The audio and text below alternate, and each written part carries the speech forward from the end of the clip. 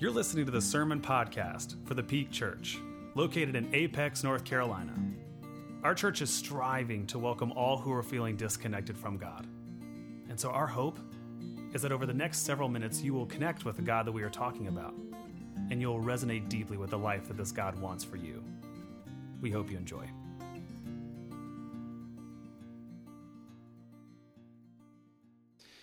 Well, friends, good morning again to you. Welcome back for another week of our most recent sermon series that we've been in for the last couple of weeks. For those of you for whom you're tuning in for the very first time online, or this is your first time back as we've engaged this sermon series, here to start 2022, we started off with a sermon series called Reform. The whole goal of this sermon series was to spend several weeks revisiting many of the reforms Jesus tried to make to our faith, tried to make to the ways in which we relate with God and engage in spirituality and engage with religion. And the reason why we thought it was important that we engage those conversations 2,000 years removed from Jesus is because if you've spent any time in church lately, you know that many of those reforms didn't last very long. There's a number of reforms, a lot of things that Jesus tried to fix within his body, within the in organized religion, that didn't take. That if you step into many churches today, you will find them practicing things that Jesus tried to correct, Jesus tried to fix.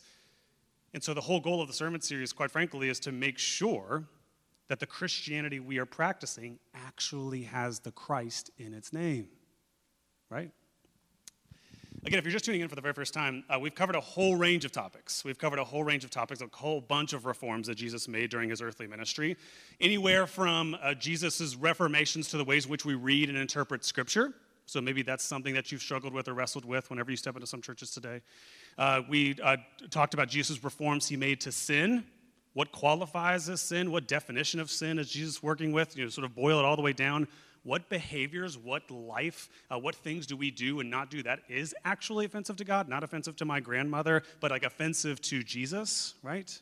And so we've covered a whole range of those, and as we enter into the final 2 weeks of this sermon series, so we're into the home stretch, I really think we've saved probably two of the most important reforms for last. These next 2 weeks, including today, I think we're going to tackle probably two of the most influential and impactful reforms Jesus tried to make during the course of his earthly ministry. The first of which is this. So today what we're going to talk about, as you heard just a couple moments ago from scripture that Megan just read, is one of the reforms that Jesus tried to make, that he really, really tried to infuse in the body, in organized religion, was his reformation to the way in which we typically conceive of salvation. Now, that's just fancy churchy talk for, like, at the end of the day, who's in and who's out? Who gets to experience eternal life and who does not? You hear a language, in some churches they use the language of saved. Who's saved and who's not? Are you saved? Sort of language. And so I actually want to back up. I want to back up a minute. I want to capture a little bit of the broader context of this conversation so that you know a little bit of the landscape that we're engaging today. Sound good?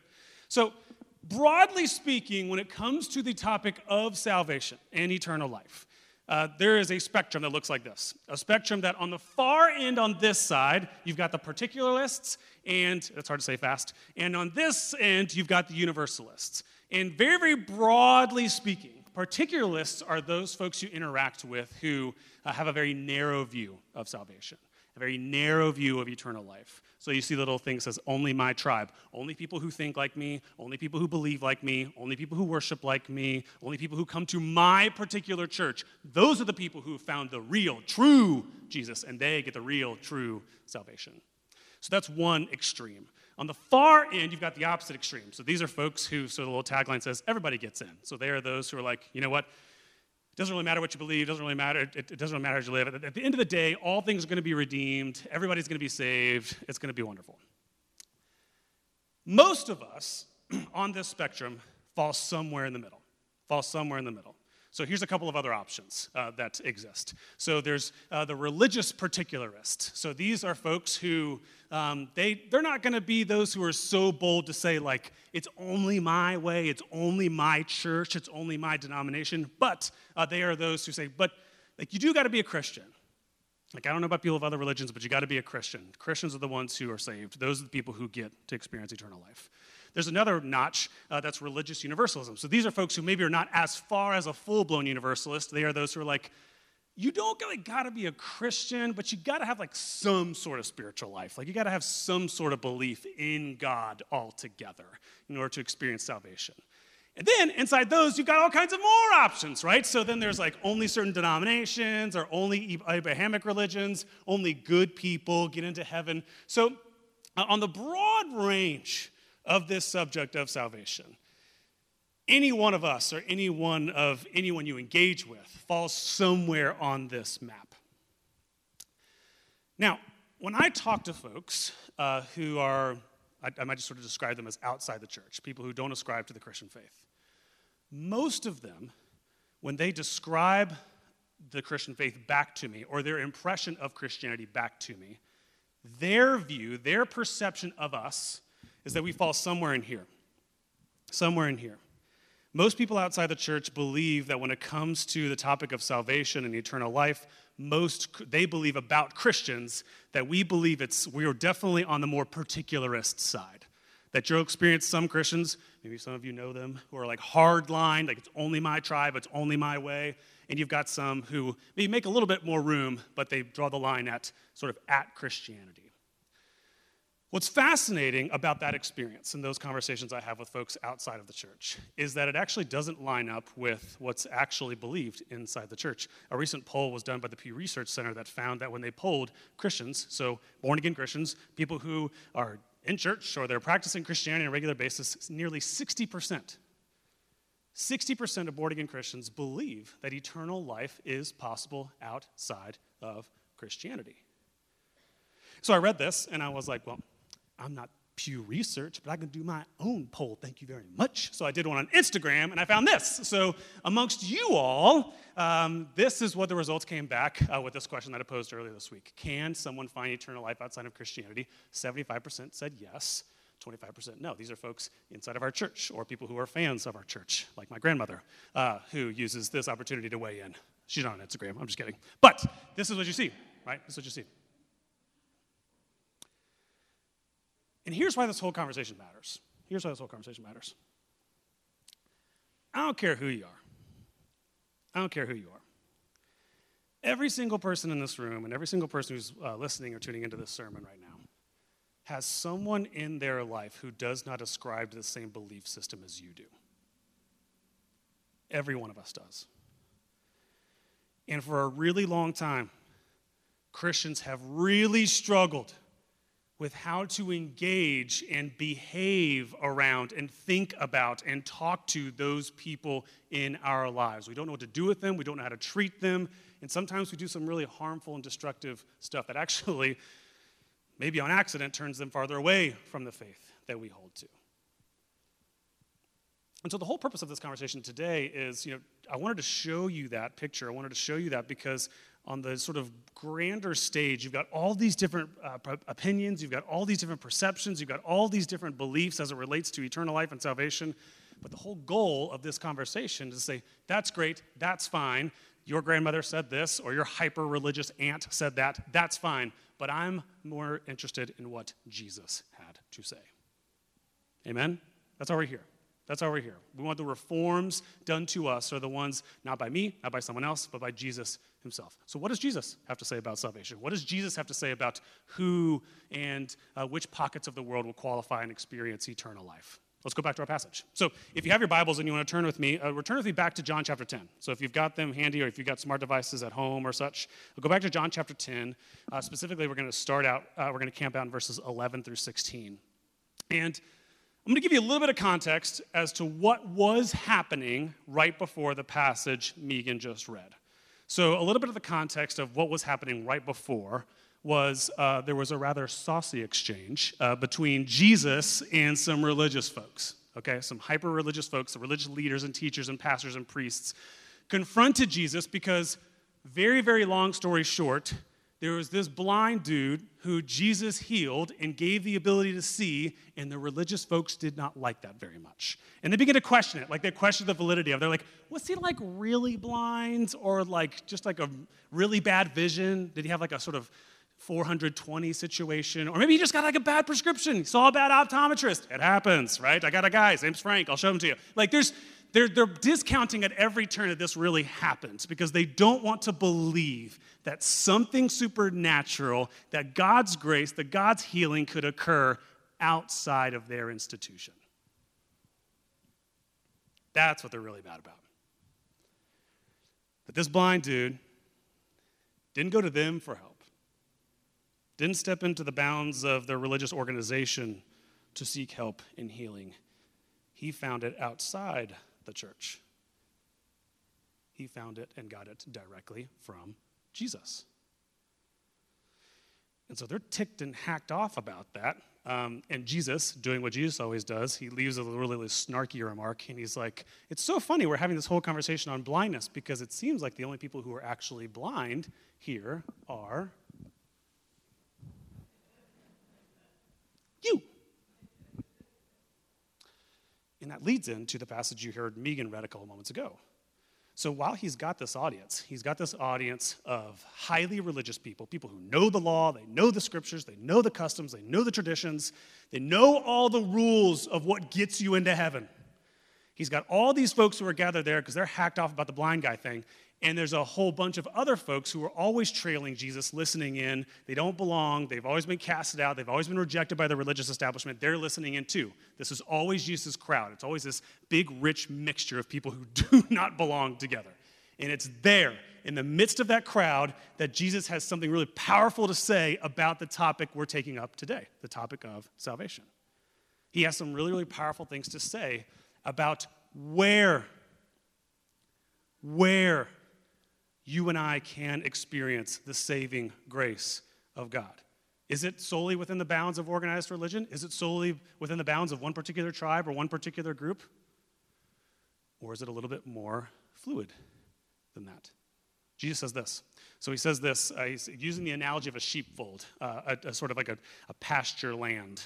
So he's, in John chapter 10, verses 14 through 16, he says this. He says, I am the good shepherd.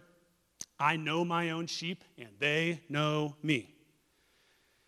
And then he has this really, really provocative, mysterious line where he says, I have other sheep too that are not in this sheepfold, and I must bring them also. They will listen to my voice, and there will be one flock with one shepherd.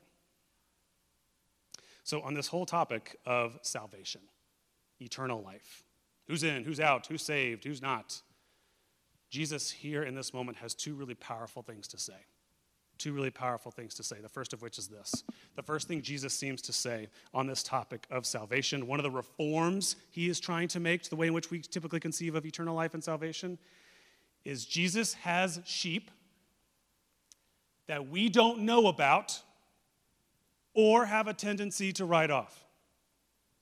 Here in John chapter 10, Jesus seems to be communicating that he's got sheep, he's got people, he's got children, he's actively involved in their life who we don't know about, we've never seen, we're not hearing about it, or we have a tendency to write them off because they don't check the same denominational, theological, political boxes as we do.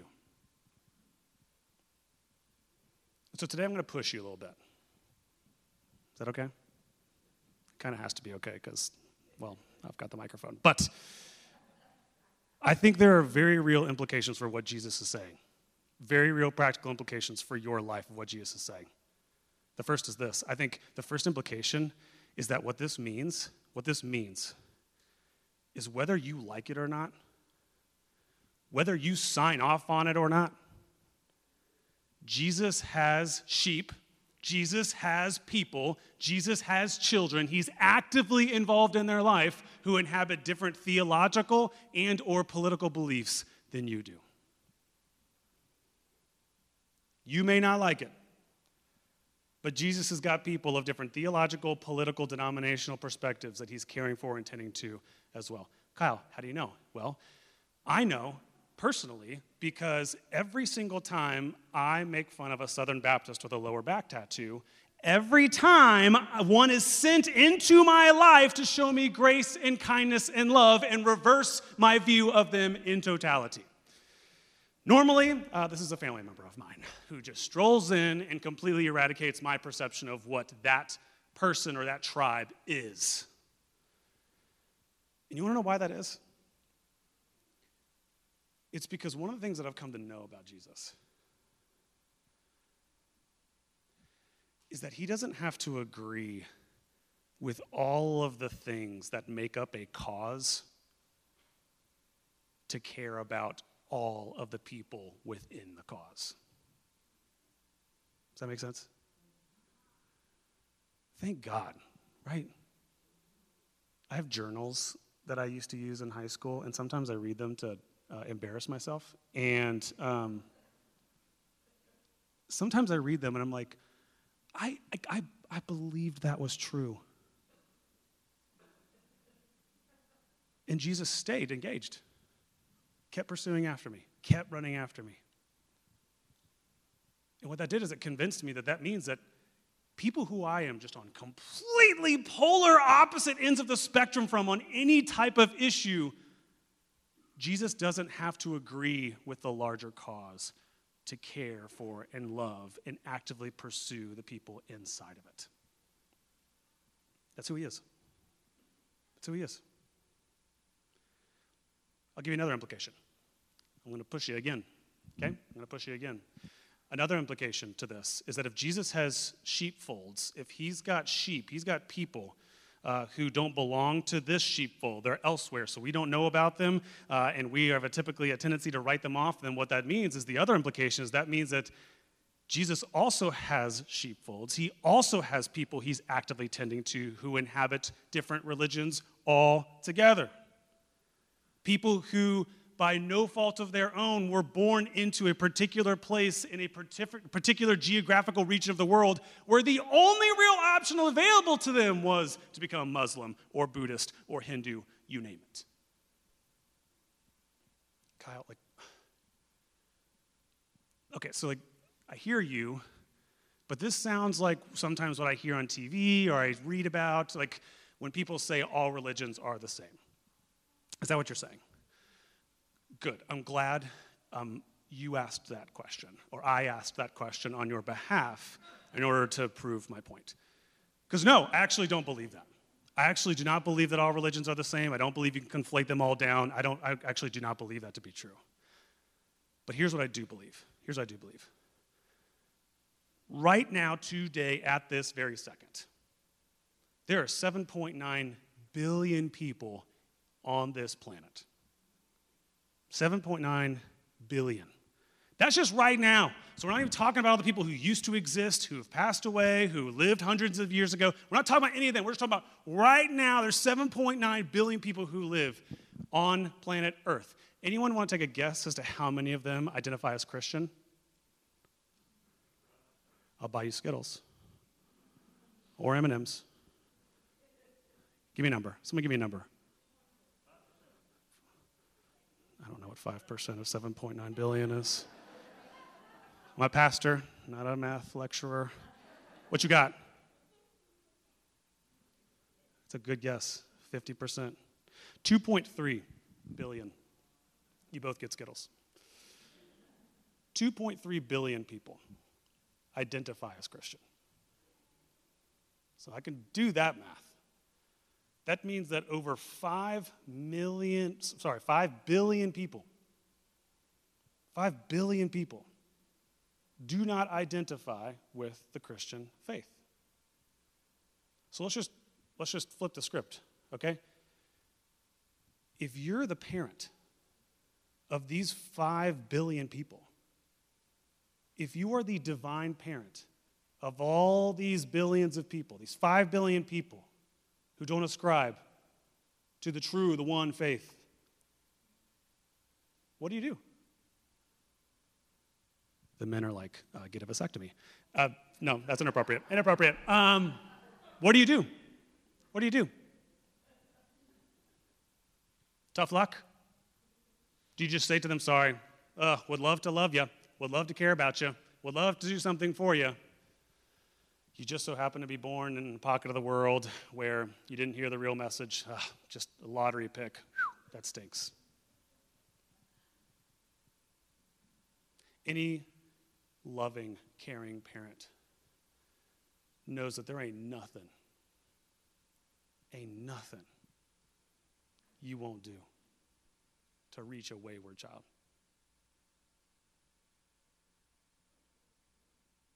And friends, we see this in Scripture. This is exactly who the God in Jesus is. In John chapter 1, I love the Message translation. It says that Jesus took on our skin, took on our flesh, and moved into the neighborhood.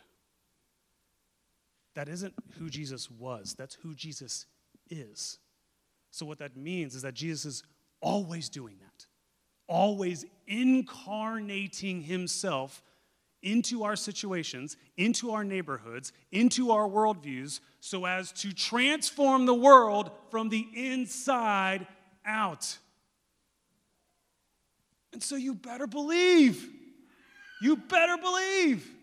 that with those 5 billion kids that God's trying to reach, by the way, that's not to say that all 2.3 billion Christians have their whole faith life together, another subject, but you better believe Jesus is finding creative and strategic ways to infiltrate their customs, their rituals, their prayer practices, even if it looks radically different than ours. I have to believe in a Jesus who is using what he's got to sort of infiltrate and share truth, even if it, again, comes by way of a different ritual or a practice or a different cultural custom, you name it.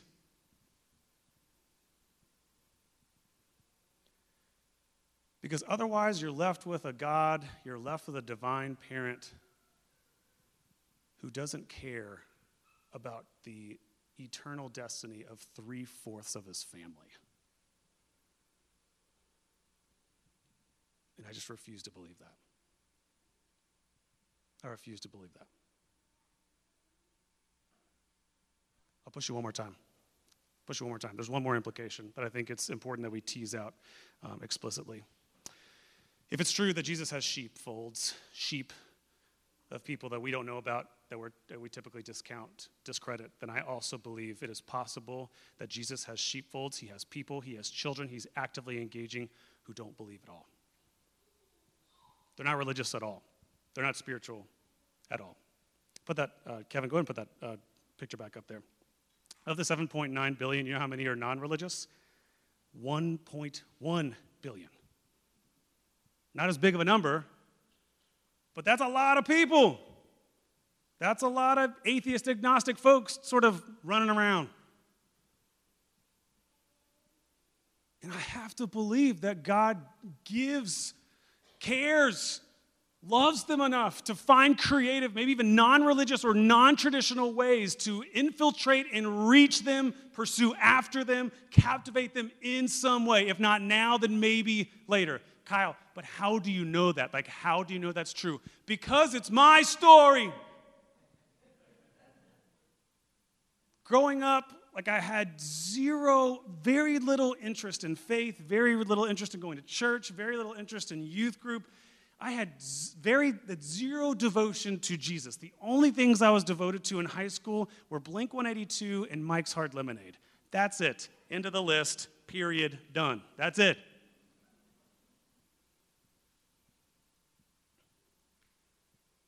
And in the back of a van, down by the river, in the middle of a soccer tournament, and then smack dab in the middle of Orlando, Florida, surrounded by strangers,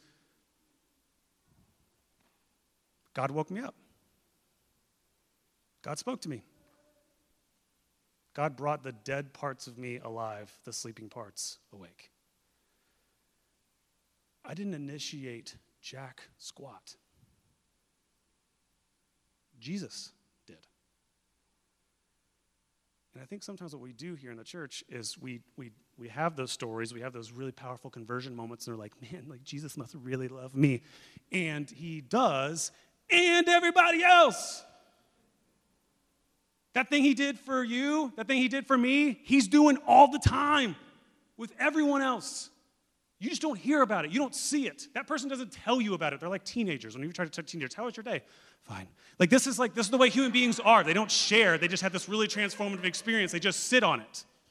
This is what human beings do, especially those who are not ready yet. They're not fully open to this Jesus person yet, which makes sense, right?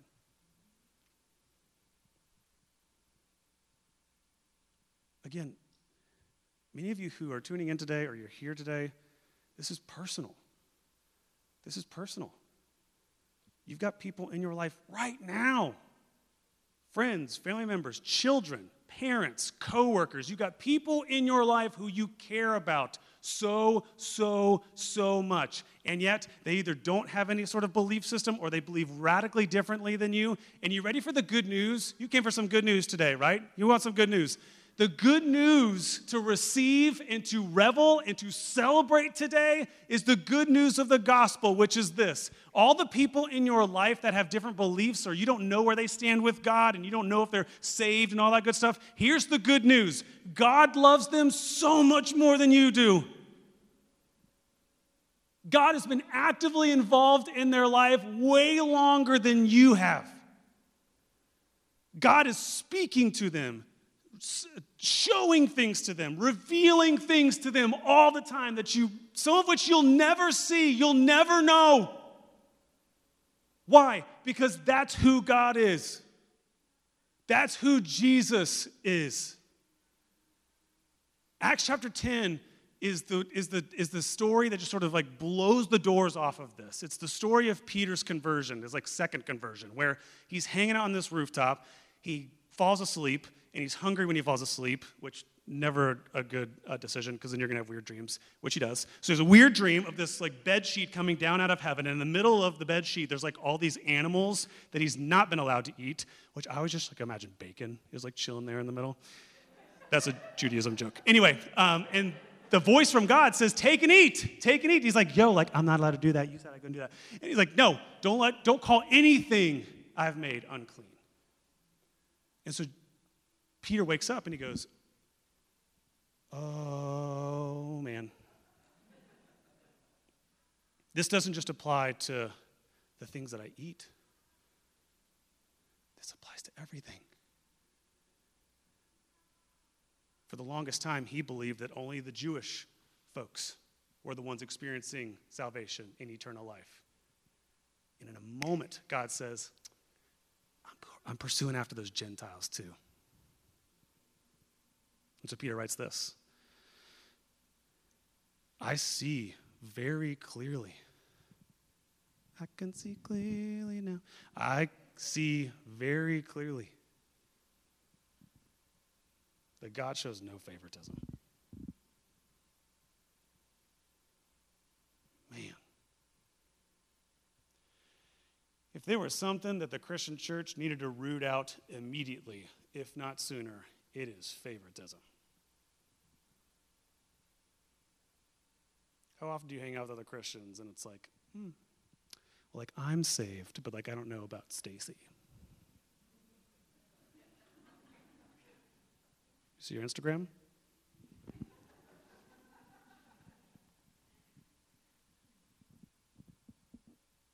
If that's who God is, then I'm not interested. I'm not interested. If God only loves part of this globe, part of his children, I'm not interested. That's a crappy divine parent, if I'm being honest. So I'll close here. Here's the best advice I got for you.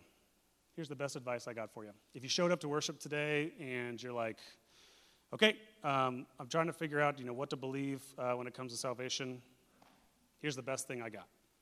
When it comes to God's plans for salvation and eternal life, the best advice I got for you is be prepared to be surprised. Just be prepared to be surprised. And I mean that in two ways. Be prepared to be surprised by who God is actively working in, God is actively saving, God is actively using in the world, which is always just like really good rule of thumb anyway. Like it's a really good sort of rule to practice anyway, because you don't want to sort of show up in the life to come and have that awkward exchange of seeing them face to face and being shocked by it. Like, you? Babe, Stacy. I know, yeah, the Instagram. Hi. No, like prepare now so that it's not awkward. Just at least you can be cool about it. Yo, I knew you were going to be here. I didn't. I did. I told Randy. He knows. Come on, let's go. It'll make for a much less awkward exchange in the life to come. But more importantly, it'll get you to stop writing people off based off of some explicit or implicit rule that existed in your mind that someone gave you as to who qualifies for salvation and who doesn't. It'll shift your entire perspective to start seeing every single person, every single family member, every single people group in this entire world as an active mission field being engaged by God right now in ways in which you can't see or understand or appreciate. So be prepared to be surprised by the who. Also, be prepared to be surprised by the what. What things you did in life that actually ended up mattering the most to God. There's this interesting passage in Matthew chapter 7 where the hyper-religious folks, the saved, show up and they sort of like skip over to Jesus and say, Jesus, like, look at all the things we did and like, look at all the people we converted and look at all the sort of miracles we performed and like, so, where's our mansion? Is that the mansion? Is that ours? Is that one? Is that what ours is? And Jesus says, bro, I never knew you.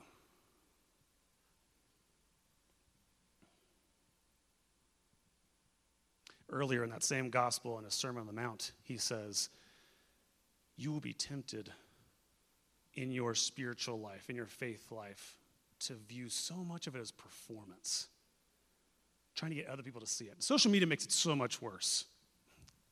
Look at my devotions this morning. It's so tempting to make everything you do performance, for God to see, for other people to see, for that hyper-religious family member person to see. And Jesus, in the Sermon on the Mount, says this. He says, don't do none of that. Go lock yourself in your closet and talk to me. That's what I want. That's what I'm after. It's intimacy. It's connection. It's communion. So be prepared. Be prepared that when you pass from this life to the next, be prepared that the things that ended up mattering the most to God were not all the service projects you did,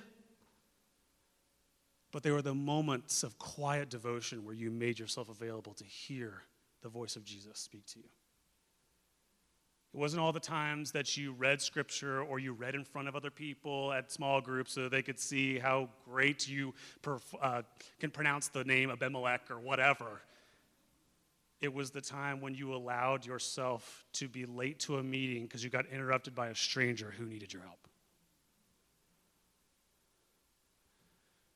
I think what you're going to find, and you need to be prepared for, is that the moments that mattered the most to God were not the moments where you're trying to prove your Christianness, but they are the moments when you are willing to resist the temptation to pride, to dishonesty, and you chose to be faithful instead. You're not going to get a lot of applause for it here on earth. I promise you that. But Scripture does seem to say that every single time you do it, you'll entertain the likes of angels. You'll entertain the likes of God himself. and you'll be a whole lot closer to that Jesus than you ever imagined.